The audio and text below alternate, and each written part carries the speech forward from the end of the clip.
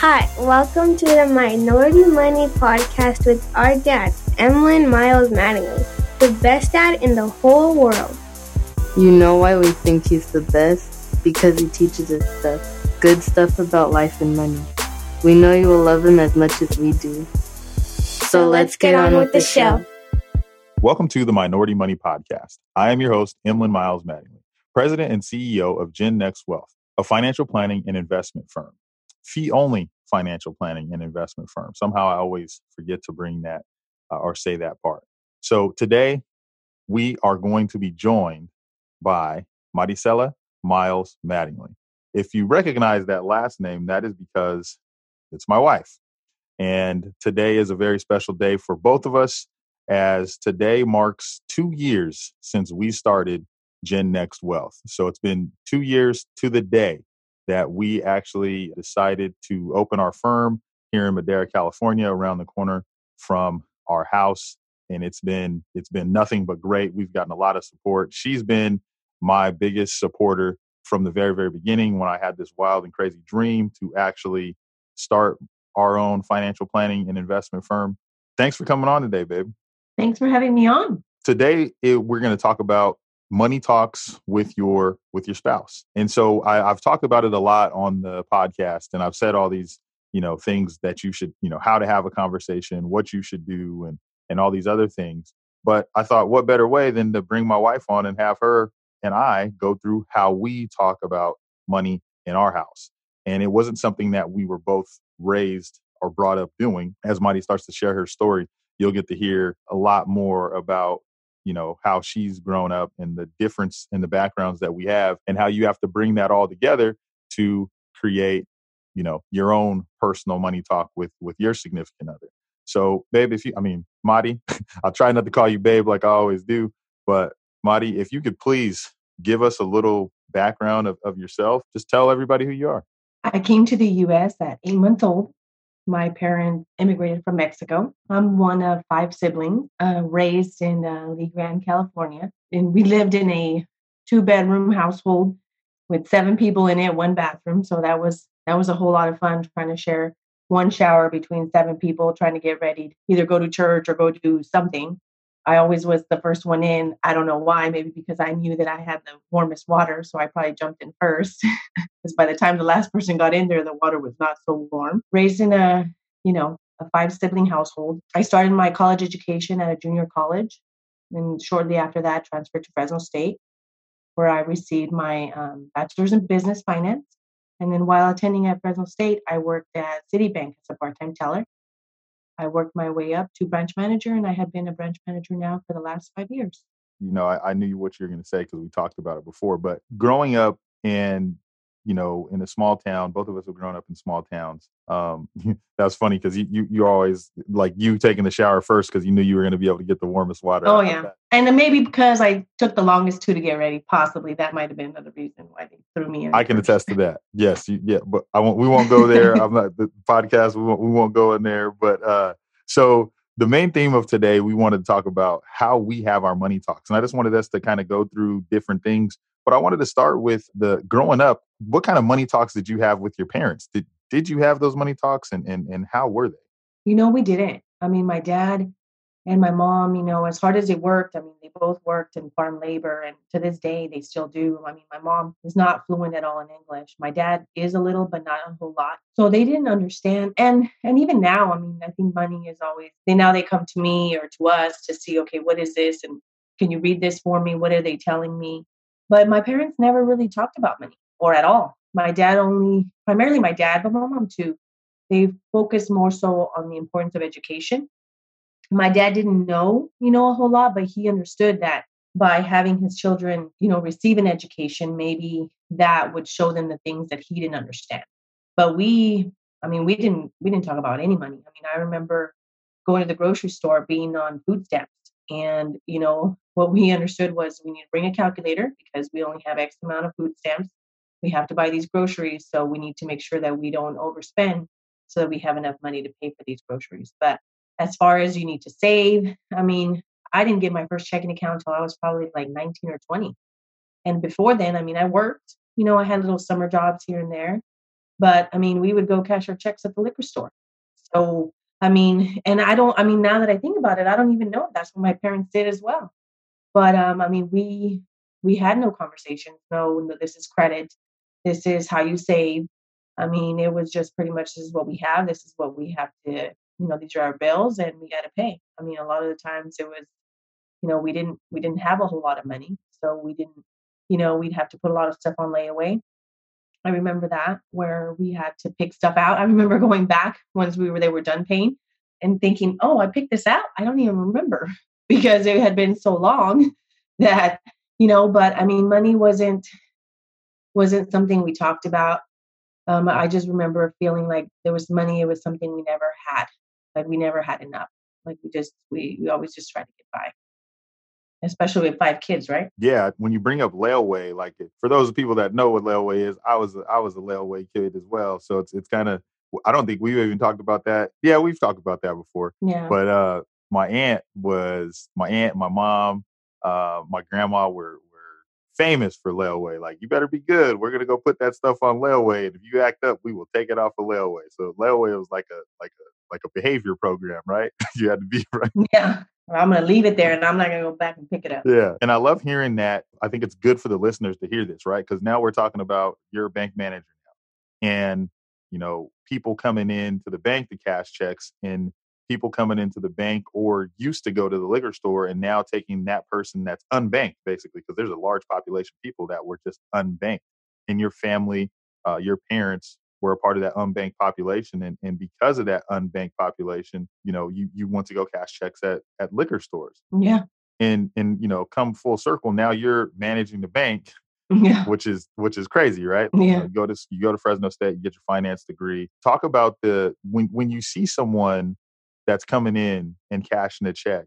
Well, maybe they used to go to a liquor store, and as a teller, I know this is a long time ago, but just, as a teller or as a manager, how was that when someone would come in and, they were unbanked? How were you able to speak to them because you had lived that?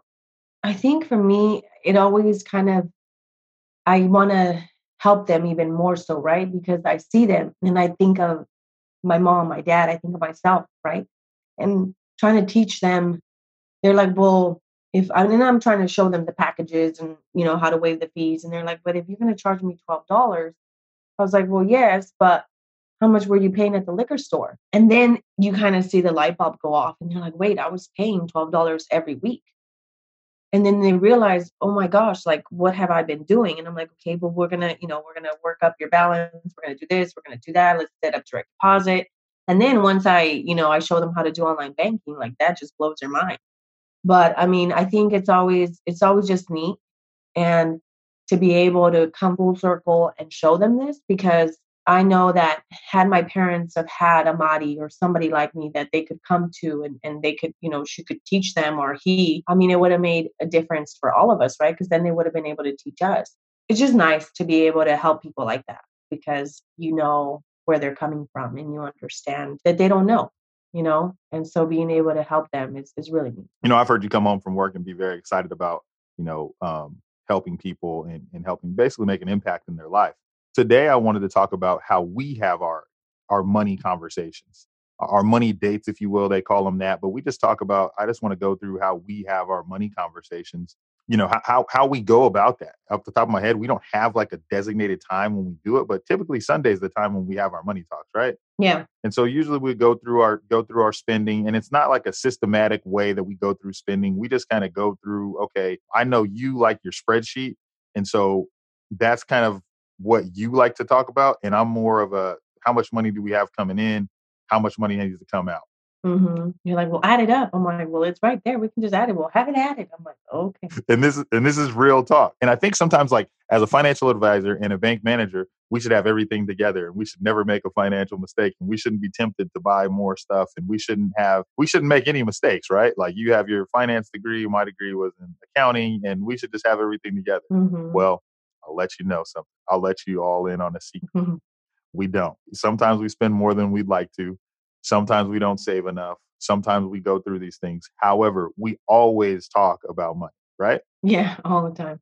Almost every day. Yeah. So we talk about it every day. And I think because we not only because of what we do, but I think it's just something that's so important in a relationship that we have to have those conversations about money. And one thing I did want to talk about a conversation or about something that we do personally is we have a spending limit on what you can spend without telling each other. Or without getting the okay from the other person. Yeah. Exactly. Without getting okay. There you go. That sounds better. Without getting the okay. So that limit is $250. Did it go up? I thought it was 200. I'm kidding. I thought it was. Yeah, I was like, yeah, maybe I snuck an extra 50 in there, but it's usually $250. Now, what's the significance of that? Why is that so important? Do you want to? I didn't. That's not one of the questions I had listed. It's a good spot to have that in there. Do you want to talk about that, or do you want me to talk about it? Well, I mean, I think I can start and then you can take it away. I think it's just important for us to know that, hey, $50 is, why'd you take that? Or I think it just creates more of a boundaries and limits between us so that we're not just always having to check with each other all the time that, hey, I'm going to buy this pair of jeans, because it's within that threshold, right? So I think it just allows us that flexibility to make our own decisions without having to feel that we have to consult each other. Absolutely. And $250, I think, is reasonable. There's nothing like, I know none of the Amazon boxes that show up at the house are over $250, and there's nothing like getting that Amazon Prime box that for some stuff that you ordered, typically for the baby. But I like the $250 number. So can we talk about how we work through our budget, working through our realistic budget? I'll let you speak to that because you're the one that makes it. Yeah, I mean, I think it's just having a list, right? Where we know that these are the must, whether it's cable, cell phone, mortgage, car, whatever it is, that no matter what, those are going to be the bills that have to be paid every month. And then we look at other bills to say, okay, where can we save more or where can we pay down some debt, right? And I think it establishes a base of what we have to pay. And then the other piece of where we can pay a little bit more or just pay the minimum. And then, of course, what we have to save. So I think I like the spreadsheet because it's in front of me and it's not like I'm not going through the account or every month I know this is coming out on this date. There's no, okay, if it's on the 5th or, the 15th and I get paid on the 16th, okay, we have that 1 day lag. Okay, what's going on? Do we need to move money around? I don't know. It just makes it for me easier to see and manage as opposed to being surprised and be like, oh, we forgot about that bill, right? So I know like the spreadsheet is it's just an Excel spreadsheet that has every date, the dates listed. Yeah, it's not fancy. And it's funny because I have all these technologies and different things that we've tried to use. I mean, we've used Mint before, we've used Tiller, we use our own stuff, Right Capital. But I think we use Right Capital as well. That's the financial planning software that we have with our financial plan. But I think at the end of the day, it doesn't matter what you use, long as you're using something. Mm-hmm. And we've Marty likes to use the spreadsheet. Mm-hmm. Excuse me. I'm more of a cash flow guy. I like to say, okay, how much is coming in? Our bills for the month are, $4,800. Let's say that's the number. We need to make sure that we have X amount of money in that account to take care of all of those bills, which are all automated because we try to automate everything. And then the other thing that I like to do is after we automate that, and we just recently started talking about this, is having a separate checking account. So we have one checking account to take care of all of our bills, which are going to be coming out automatic. And then we have another checking account, which we're going to open up to have for our debit card purchases, because we don't want, I don't know if this happens to anybody else, but sometimes it happens to us where we will use our debit card and it's hard to track what each other is doing. And then we might have some bills that are coming out. And because we want to go get gas, it's expensive.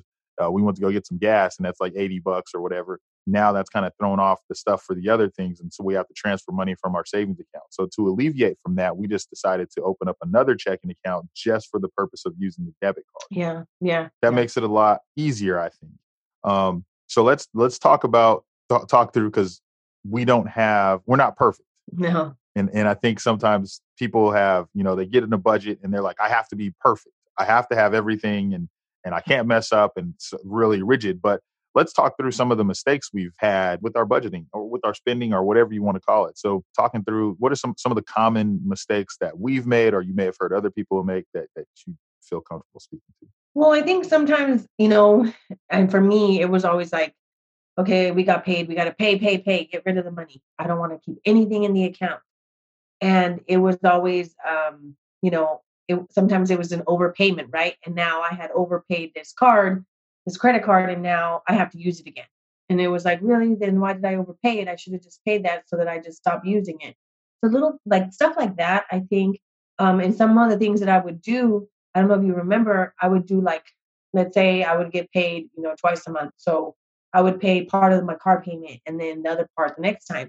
And then I think you were the one that was like, why don't you just pay it all at once? I was like, well, I don't know. I thought maybe that would be better because I would kind of, everything was in half.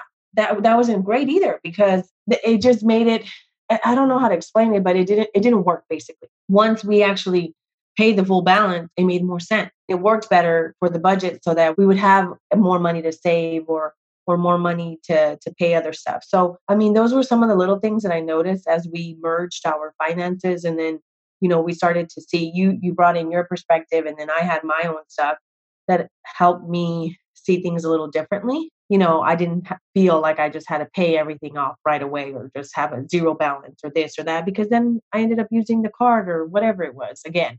So there was no purpose in that. So I think those were some of as we combined everything that we grew and we learned from each other. And so let's talk about that. Let's talk about the merging of finances, because I think that's a touchy subject. And we have merged our finances. Some people don't like to do that. So I used to be a hardcore, everybody needs to have their finances merged. You need to have a joint checking account. I used to be really hardcore on that. But I think after talking to some people and seeing, how things work for them, I mean, you have to figure out what works for you. For us, it made sense for us to have joint accounts. So we went ahead and merged our finances together and all the money goes into a pot. And then we divvy that money out through the pot. Now, in the beginning, it was, I guess I never even asked. I mean, how did you feel about doing that, babe? Like, was it something that you like? I think it was, I mean, for me, it was an adjustment because, I mean, I've never had a merged account with anybody, but maybe my brother, because, he was 17 or 16 and needed to open an account. And so I was the adult. I mean, other than that, that was the purpose of that account. And so having us, I guess it was weird because I'm like, okay, he's in the see that I just went to, Starbucks today and then I went yesterday. And I never had somebody look other than myself at my account. So it was a weird feeling for me.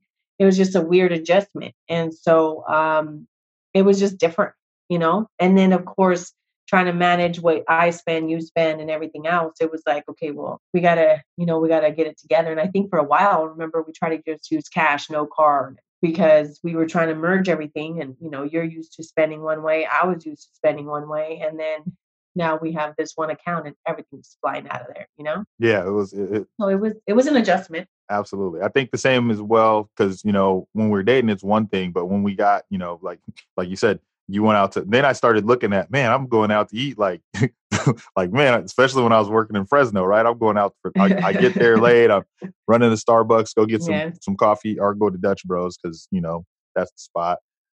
So we go to Dutch Bros and then I go have lunch because I'm in Fresno and they have tons of places to eat. And then after that, it's like, all right, I'm coming home. And you're like, well, hey, go to Doghouse and pick something up. So we have dinner. And so now I've eaten out 3 times, not including the coffee that you got or the lunch that you had. And now I'm like, man, we're spending a lot of money. And if you don't have those conversations with your spouse, you will just be kind of, you'll be lost. The next thing you know, you go look in the account and there's nothing there. And it's like, well, what happened? Now we're having to take money out of our savings account because we didn't keep track of what we're doing. So I know that we look at the account. One of us is looking at the account every day. And so I try to tell people that it's important that you look at your account on a daily basis, even if it hurts to look at it because you spent more money than you thought you were going to spend, or because you were just, you went out and you just spent too much, or you didn't save enough, or whatever the reason may be. If someone's listening to this and they are, they haven't had that conversation with their spouse before, they've never talked to their significant other, and they're trying to start this conversation, the money talk, what would you tell them? I mean, I would say they both have to sit down and figure out what is the goal, what are they trying to achieve, whether they have the account together or not. Are they trying to save X amount of money, pay off X amount of debt? I think it makes sense to work together, because one person could be doing one thing, the other person could be doing another. And then they both feel like hopeless, right? Because they're like, she's not listening. I'm trying to do this. She's doing that. So I would say even if they don't, let's say people don't want to have their accounts merged, just figure out, if we're going to try to do this, let's put our money in this pot. And this is where that money that we're going to be doing whatever X, Y, and Z is going to be towards. So, it's just being open and almost vulnerable too, to recognize that, hey, I might be the spender, right? I might be the spender, and I'm going to have to hear him, because I know he's going to bring that up, and I'm going to have to just eat it up. But you have to, otherwise, how do you function as a household, right? Without being on the same page. And it's the same thing with children, right? How could we raise our children if we can't function together, where we know that you're going to do this, I'm going to do that, but it's all part of being together, being married, or with significant others, whatever the situation may be. But you just have to be vulnerable, I think, and be open to just talking about it. And mistakes are okay. Like, we're not looking for perfection. We're looking for progress. And especially with your spouse, or, like I said, significant other, partner, whatever you call yourself, those are things that, you have to be okay with someone making a mistake. It's not the end of the world just because you made a mistake on your budget, or you made a mistake on not saving enough money. And you bring up an important topic about children, like you're raising kids together, then you probably need to be on the same page there. So there's going to be multiple opportunities to be able to have this conversation with your significant other about how to, deal with your finances, and give yourself some leeway to make mistakes, figure it out. Like I said, we went through several budgeting different softwares. We went through several different methods. Try to use cash. That worked a little bit. Then we tried to monitor debit card usage. We've went through, try what works for you, and try multiple things and see what works for you. And there's really nothing wrong with making the mistakes. We hold ourselves to such a high standard as regular, just as a couple. For Madi and myself, even a little added level of stress, because because I'm a financial advisor and she's a bank manager. So we really should have it all together. But if you're listening to this and you're hearing us say that, yes, we make mistakes, we work with money daily for other people. And we still have some times where it's like, you know what, like I'm talking to Madi about some stuff that I wanted to buy for my bike, and I look at her face to see what she's gonna say. Like, yeah, I need to get this. I need to get some stuff. This is a part I need it for my motorcycle. She's like, does the bike work without it? Yeah, but I need it. And Target is dangerous. Like, you can't just let Madi go to Target by herself like this. Yes. Yeah, I did pretty good last time. I stuck to my list pretty close. Costco's different though. Costco gets you every time, but those are things that couples have to be okay with. So, as you know, we're trying to change the complexion of wealth. These are the changing complexion of wealth questions. And so I wanted to get into this with you. And what motivates and inspires you to grow and learn? For me, I think coming from where we came from, I think what really just inspires me is knowing, what we are going to be able to teach our children, and then in turn, others around us, right? But more importantly, everything that my parents, try to teach me and show me and tell me, now I have expanded on that. And now we together combine how we can really help our children. And I think they're going to start now differently. And that really it just excites me to know that the kids are going to have this. And, how lucky of them, to have this piece. Because, it's all when we talk about generational, right? The business is each generation just grows and learns.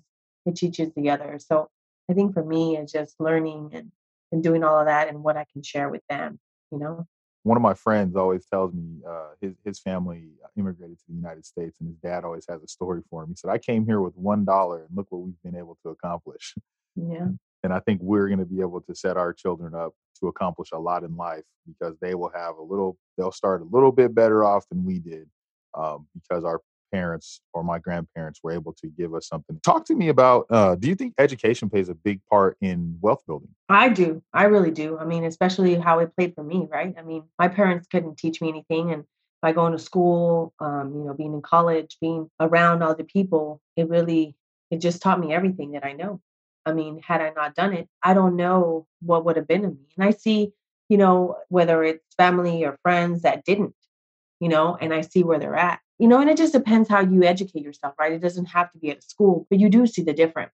So I really do believe that it's really, really important. It just provides certain structure and values for a young adult, right? That you have to be disciplined to, you can't go out and party. You got this midterm that you need to study for. So it just provides a different life. And for me, and, it helped me a whole lot. It got me to where I'm at now. How has your family supported you on this journey? Oh my God, my family, they I'm gonna get all, I don't want to get teary eyed, but I mean, I think, I mean, talking about my dad, right? I mean, he was the biggest cheerleader. He couldn't give as much, he couldn't pay for our car, to commute. He couldn't pay for, for us to go to school, but he just knew it was so important. And he would tell us that, I know it's hard, but you got to get it done. You got to do it. So, I mean, they were there every step of the way, and they still are. I mean, we went to Jamaica and they were there with the baby, right?